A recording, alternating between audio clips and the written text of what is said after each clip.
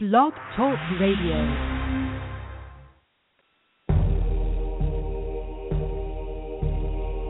Forbidden archaeology, forgotten history, divination, magic, cryptozoology, UFOs, nature, science, and spirit. All this and more right here on the Main Street Universe Radio Network. Hello, everyone, and welcome to another episode of Green Magic, Green Medicine with your host, Miss Susan Weed. We'll be back in just a moment. Blessed are we in the awakening dawn. Blessed are we in the morning. Blessed are we in the light of the day as we enjoy the earth turning. Blessed are we as the twilight descends and the magic of dusk is upon us. And blessed are we in the dark of the night as we slip into dreams that are calling. Blessed are we in the awakening dawn. Blessed are we in the morning. Blessed are we in the light of the day as we enjoy the earth turning. Blessed are we as the twilight descends and the magic of dusk is upon us. All right, everyone, and welcome to another episode of Green Magic, Green Medicine with your host, Susan Weed, a show about herbals medicine, people's medicine, the medicine that grows right outside your front door, as she says, as well as talking about some other issues that are not always herbs, but psychology of healing. She's written various books, and there's a link to her bookstore down there on this show page in the description section. And I see she's in the queue, so I'm going to go ahead and bring her on. Welcome, Susan Weed. Oh, thank you so much. Green blessings to you, Daniel, and to everyone. Happy holidays, and just about the new year here. Yes. Yes, yes. May it be a grand one for all. I hear there's going to be a lot of shaking things up in the coming year. And a lot of new things. In fact, Susan, right after the holiday, right after Christmas, guess what I was doing? But I was helping, who, by the way, are good fans of yours, some friends, two very wise ladies, the local apothecary lady, who, as well as they sort of run a New Age shop around here called Sticks and Stones. But they were relocating, and they needed folks to help them relocate, which means moving all the furniture from one store to the next. So there was pretty much no rest on this holiday, and then went right back to work on Monday after moving furniture all weekend from one store to the next. But it was fun and interesting and nice to be part of the local community like that, and to help out and all that. So it was fun. Isn't it, though? It always gives one a special inner glow, and apparently it's really good for your immune system. No, seriously, like there is no herb or food that's as good for your immune system as helping other people. Oh, yeah. We can definitely see an uptick in immune functioning, and that goes on for days, sometimes weeks afterwards. Well then, so it's really, helping other people. It doesn't just make you feel good. It makes you feel good. In a very real way. It actually really makes you feel good. Yeah. So somebody asked me if we were done talking about birch. And we've certainly had a lot to say about birch. I was visiting someone, and there was a kind of odd thing on the television, and I said, "What is that?" And they said, "Oh, it's a movie from a book by Jack London called To Build a Fire." And it's about a man in the far north during the gold rush time. And he is walking from the trading post to his camp. And what happens to him along this walk? And several times during the walk, he needs to build a fire. And he carries with him in a place that is protected his matches and several pieces of birch bark. Ah. And he says in the story that there is nothing that will start a fire like birch bark will. And, of course, that's where we came in on the birch bark saga, wasn't it? Was Susan up in the Catskills winter camping with the sleet and the ice coming down and all of the wood frozen and wet and wondering how she was not going to die of hypothermia and remembering that she could start a fire with birch bark.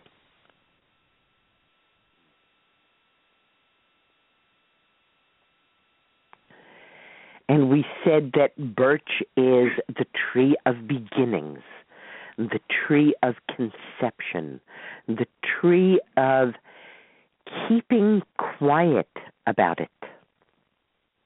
And this is something that has always been one of the wisdom teachings, and that is that if we want to manifest something, it helps to have a period in which we silently gestate the thing before we say a word to anyone else about it.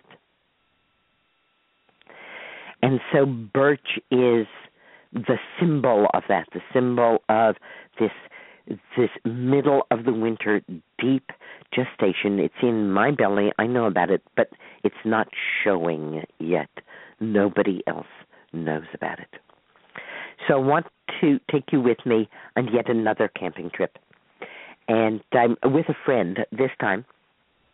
And it is in the fall, but there's no snow on the ground, even in the upper Catskills. And to be fair, the Catskills are not very mountainous by mountain standards. The upper Catskills are those that are 3,000 feet and above. I know those in the Rockies are going snicker, but we're starting from sea level, so really it can be quite a climb to get up into those higher reaches. And we're having one of those wonderful, wonderful times where we keep saying, oh, we'll just go a little further before we make camp. Oh, we'll just go a little further before we make camp. And then that thing that can happen to you when you're outside, which is it goes from being light to kind of light till you can still see to suddenly you can't see a thing. It's just dark. And it's like, how did it get so dark? And your flashlight is worse than useless because it just is totally disorienting. And we kind of look at each other and say, well, we guess we're camping here. And we move ourselves off the trail a bit, and in the dark, and of course our eyes are adjusting, we can see a little bit, we're finding flat places to lay out our sleeping bags and our mats. It's not that cold that we have to set up the tent, so we're just going to sleep out because we don't really see a place that's big enough to set up the tent. And we're so tired at this point anyhow, we just crawl into our sleeping bags and go to sleep. And when I waken in the morning, I find that I have laid my sleeping bag within maybe 2 feet of the edge of a very tall cliff. And growing out from the edge of the cliff and arcing up and fronding over me is this small, and I felt immediately that I was safe. You know, that sensation of waking up and looking out and going, oh my goodness, I'm glad I didn't toss and turn in the night or roll over. I didn't have that sensation at all. I thought, there's no way I could have gone over the edge because this tree was here holding me and protecting me. And I couldn't quite figure out what it was. It had long, compound leaves. In other words, the leaves weren't like an oak leaf or a maple leaf, which is just one leaf, but more like a rose leaf where it's made up of little leaflets, or like an ash leaf that's made up of leaflets. And it looked like a rather largish ash leaf. In other words, there were more leaflets in it than in an ash leaf. And it also looked kind of like an elder. It had that same kind of, the leaflets were about the size of the elder leaflets, a little bit bigger, and they were toothed like the elder leaflets, and the ash leaflets aren't. And I thought, well, gosh, is it some kind of like a strange elder? And then there were berries on it, and there were like red berries on this. And I'm just scratching my head and going, my gosh, I really just cannot figure out what this is. Well, I later learned that this tree is most popularly known as mountain ash. It's fraxinus, and in our Ogham, it is Louis, Luis, Louis the Guardian. And it is said that mountain ash always is planted in a circle around the sacred site to guard against incursion by any unwanted forces.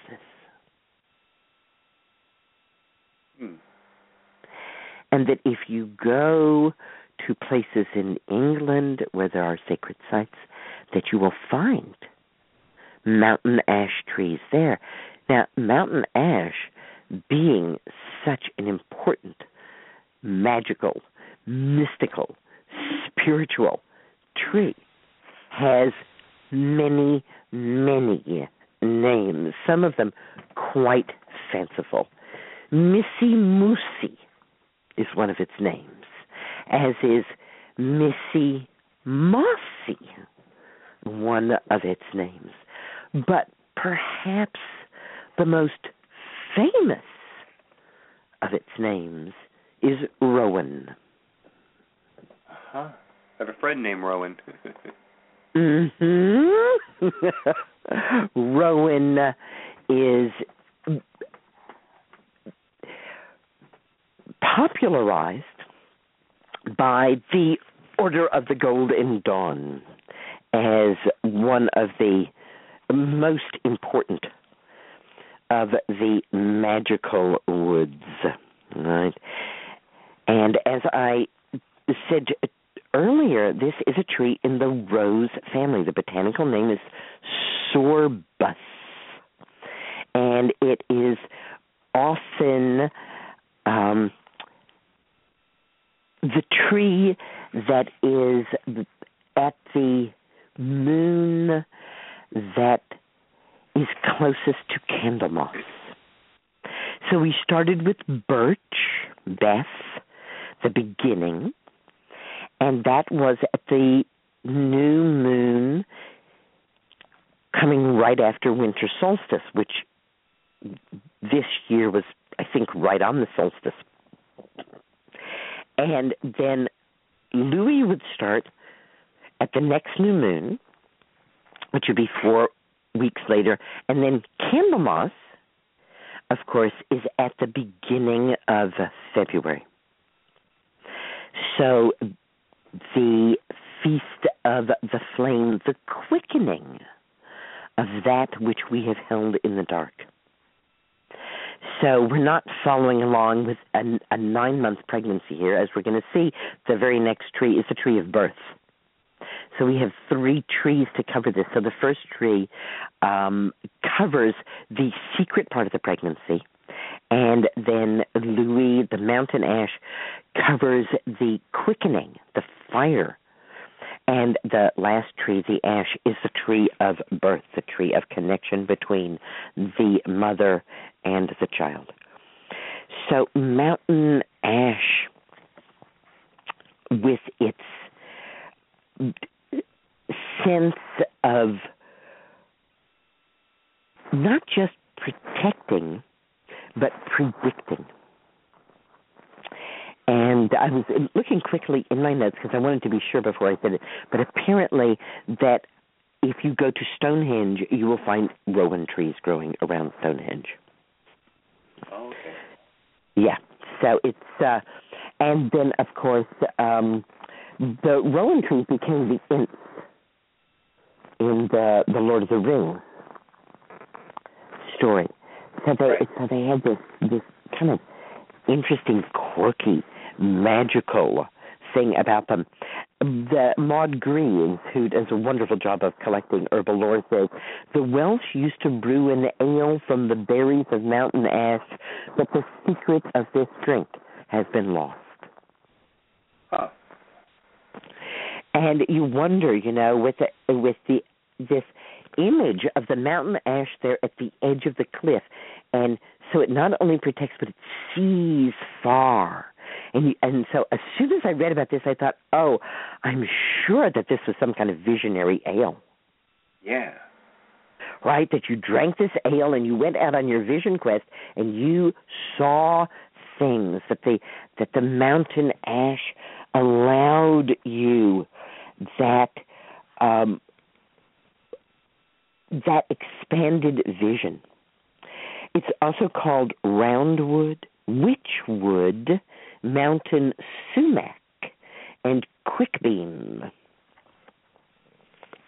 And quickbeam, of course, is what it was called in the Lord of the Rings.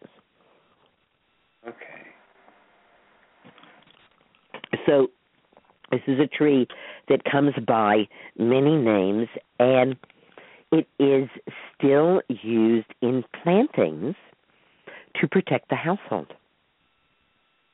If you've ever seen a house that has a tree growing by it with beautiful, kind of glossy, dark green leaves, which do fall off, and beautiful, bright red berries, it's probably mountain ash. Now, if the leaves are glossy and they stay there all year and has red berries, it's holly, which is also often planted by houses. But once I started looking around, I was surprised to see, especially in older areas, how frequently mountain ash is used to this day as a protector of the house and a protector of all that are within.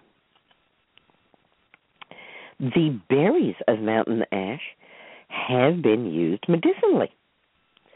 Like every berry in the rose family, they are rich in the antioxidant vitamins. Vitamin A, vitamin C, and I got a card from a wonderful MD, and on the front of the card it said, an apple a day keeps the doctor away. And on the inside it said, if you throw it hard enough. So you might beam that doctor with the apple, but if you threw mountain ash berries at them, you wouldn't hurt them at all. Just like rose hips, a phenomenal source of vitamin C in the winter time. The bark of the mountain ash has also been used medicinally. And again, it's used like the other members of its family, the rose family, the apple family, and that is for cardiovascular health. And this is why the apple a day, whether you throw it or not, is supposed to keep the doctor away, because it's supposed to keep your heart healthy. Cherries, of course, are even healthier for the heart than apples. They not only contain all the nutrients of apples, but they contain anthocyanins, which are those dark colorations. And, of course, the sorbus berries, the berries of the mountain ash, which are a beautiful dark red, also contain large amounts of the anthocyanins, we find that in general, wild fruit tends to be much higher in antioxidants than any of the cultivated fruit. So if you're concerned about vitamin C during the wintertime and there's a mountain ash bush or tree near you, that would be an easy way to get the fruit, again, because it often does grow up into a very elegant tree with berries held way high above the snow. It is beloved by the wildlife that they can get to this really a superb nutrition all through the wintertime. So usually when we are using the bark of a tree, let me remind you, and I'll remind you several times yet again, that we're not actually using the bark. Herbalists say this, it's a shorthand for inner bark.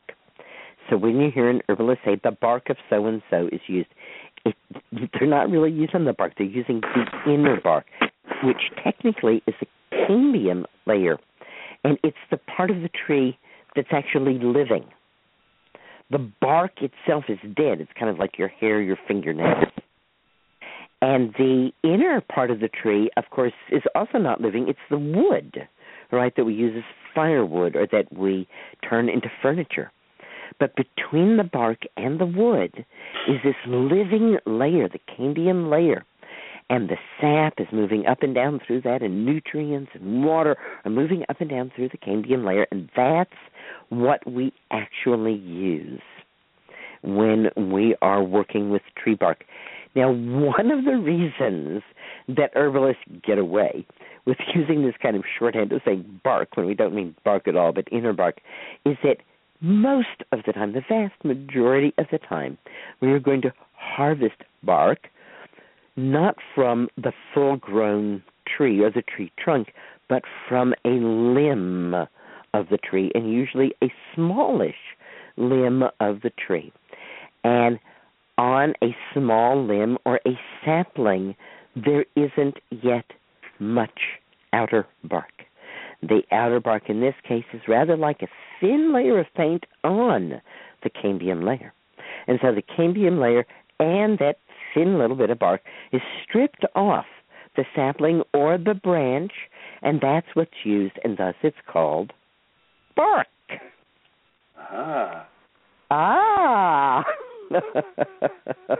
Because it is the bark. So it's not like people are separating the cambium from the bark.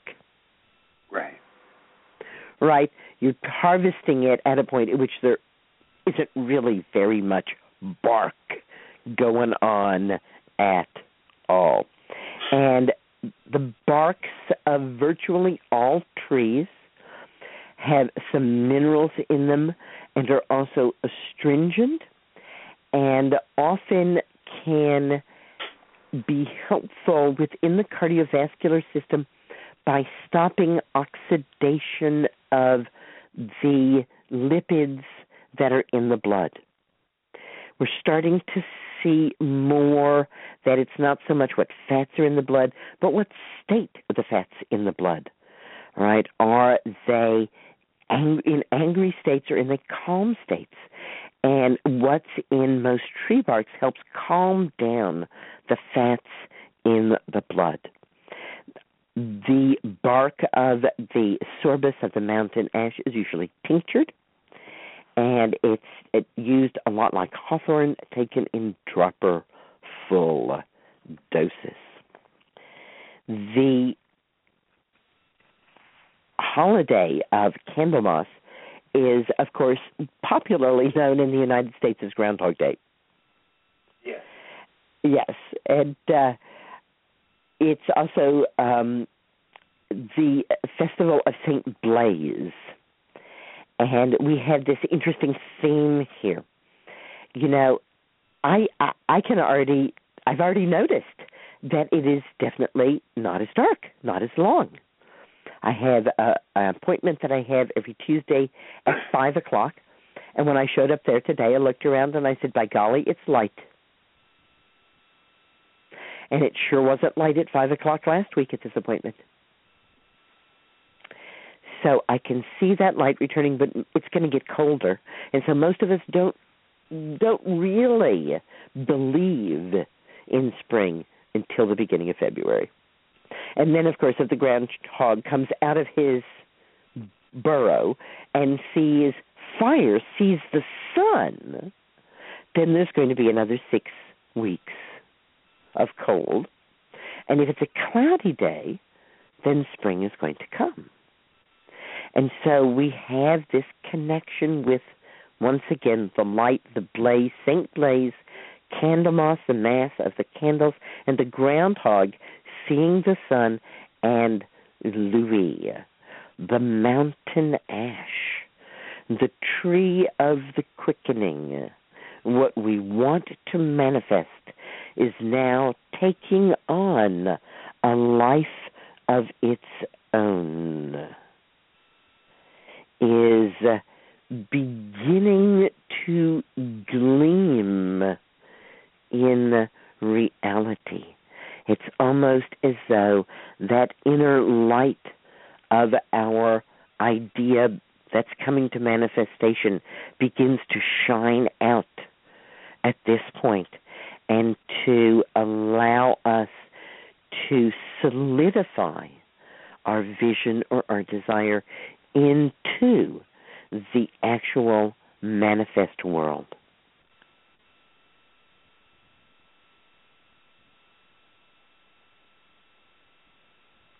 And one interesting thing about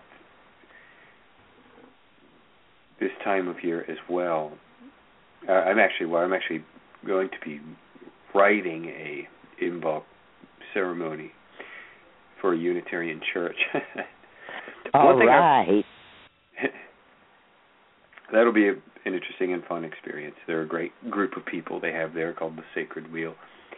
And one thing I always find interesting about winter anyway is just the fact that how people survive. Like, just because I work outside, so I'm always interested when I look at houses and see the little fires coming out of the fireplace. And I don't know, I guess it's just something I think about. I think about, I don't really mind it so much. So many people are so against the winter, and it's like, well, once you get used to it, I mean, I know it can be harsh and bitter, and you got to be careful and all those sorts of things, but it's kind of the path is the journey sort of thing for me. Well, I'm like, yeah, it's a little bit harsh, but that's part of the, what's everything supposed to be just sweet and pleasant all the time and perfect? And I don't know.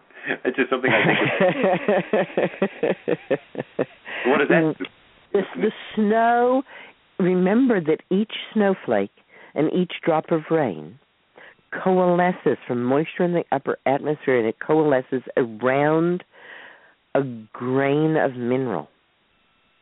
And so both snow and rain fertilize the earth and bring minerals from the high atmosphere down to earth. The farmers are always happy when there's a lot of snow cover.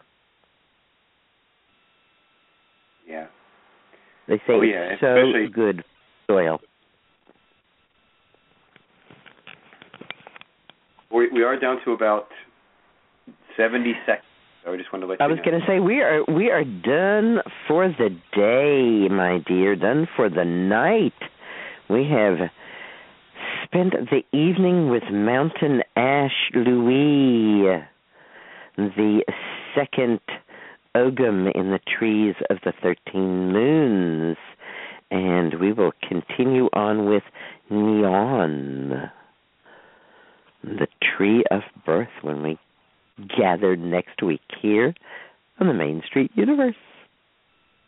Thanks so much for having me. About the ale, too, about the shaman ale, sort of, or the visionary ale from the Rowan. Yeah. Maybe somebody can find that recipe sometime soon. Yes, let's see if we can revive it in a trance. I was just visiting someone, and a very important person had been there very, very shortly before their death, and had sung them a song to which the words were extant, but nobody knew the melody. And as I was leaving, a hypnotist was arriving with the idea to hypnotize them so that they could remember the melody. Mm. I haven't yet found out if it worked. I see no reason why it shouldn't. Yep. After all, they heard it. Sure. They It's should there. be able to remember it, especially with a little help. So until we meet again, thank you so much for Main Street Universe and supporting my goal of reestablishing herbal medicine as people's medicine, the medicine of the people, by the people, and for the people. It's going to be a great year. Be with you next week. Right. And thank you very much, Susan. Green blessings. Good night, everybody. Green blessings to you. You're listening to Green Magic, Green Medicine with your host, Susan Weed, right here on the Main Street Universe Radio Network. And this is our good friend, Miss Kellyanna, right after our plug, with the opening song we've been using, Blessed Are We.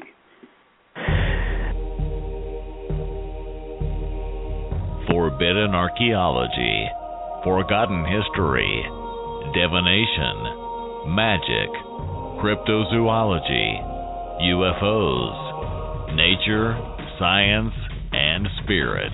All this and more right here on the Main Street Universe Radio Network.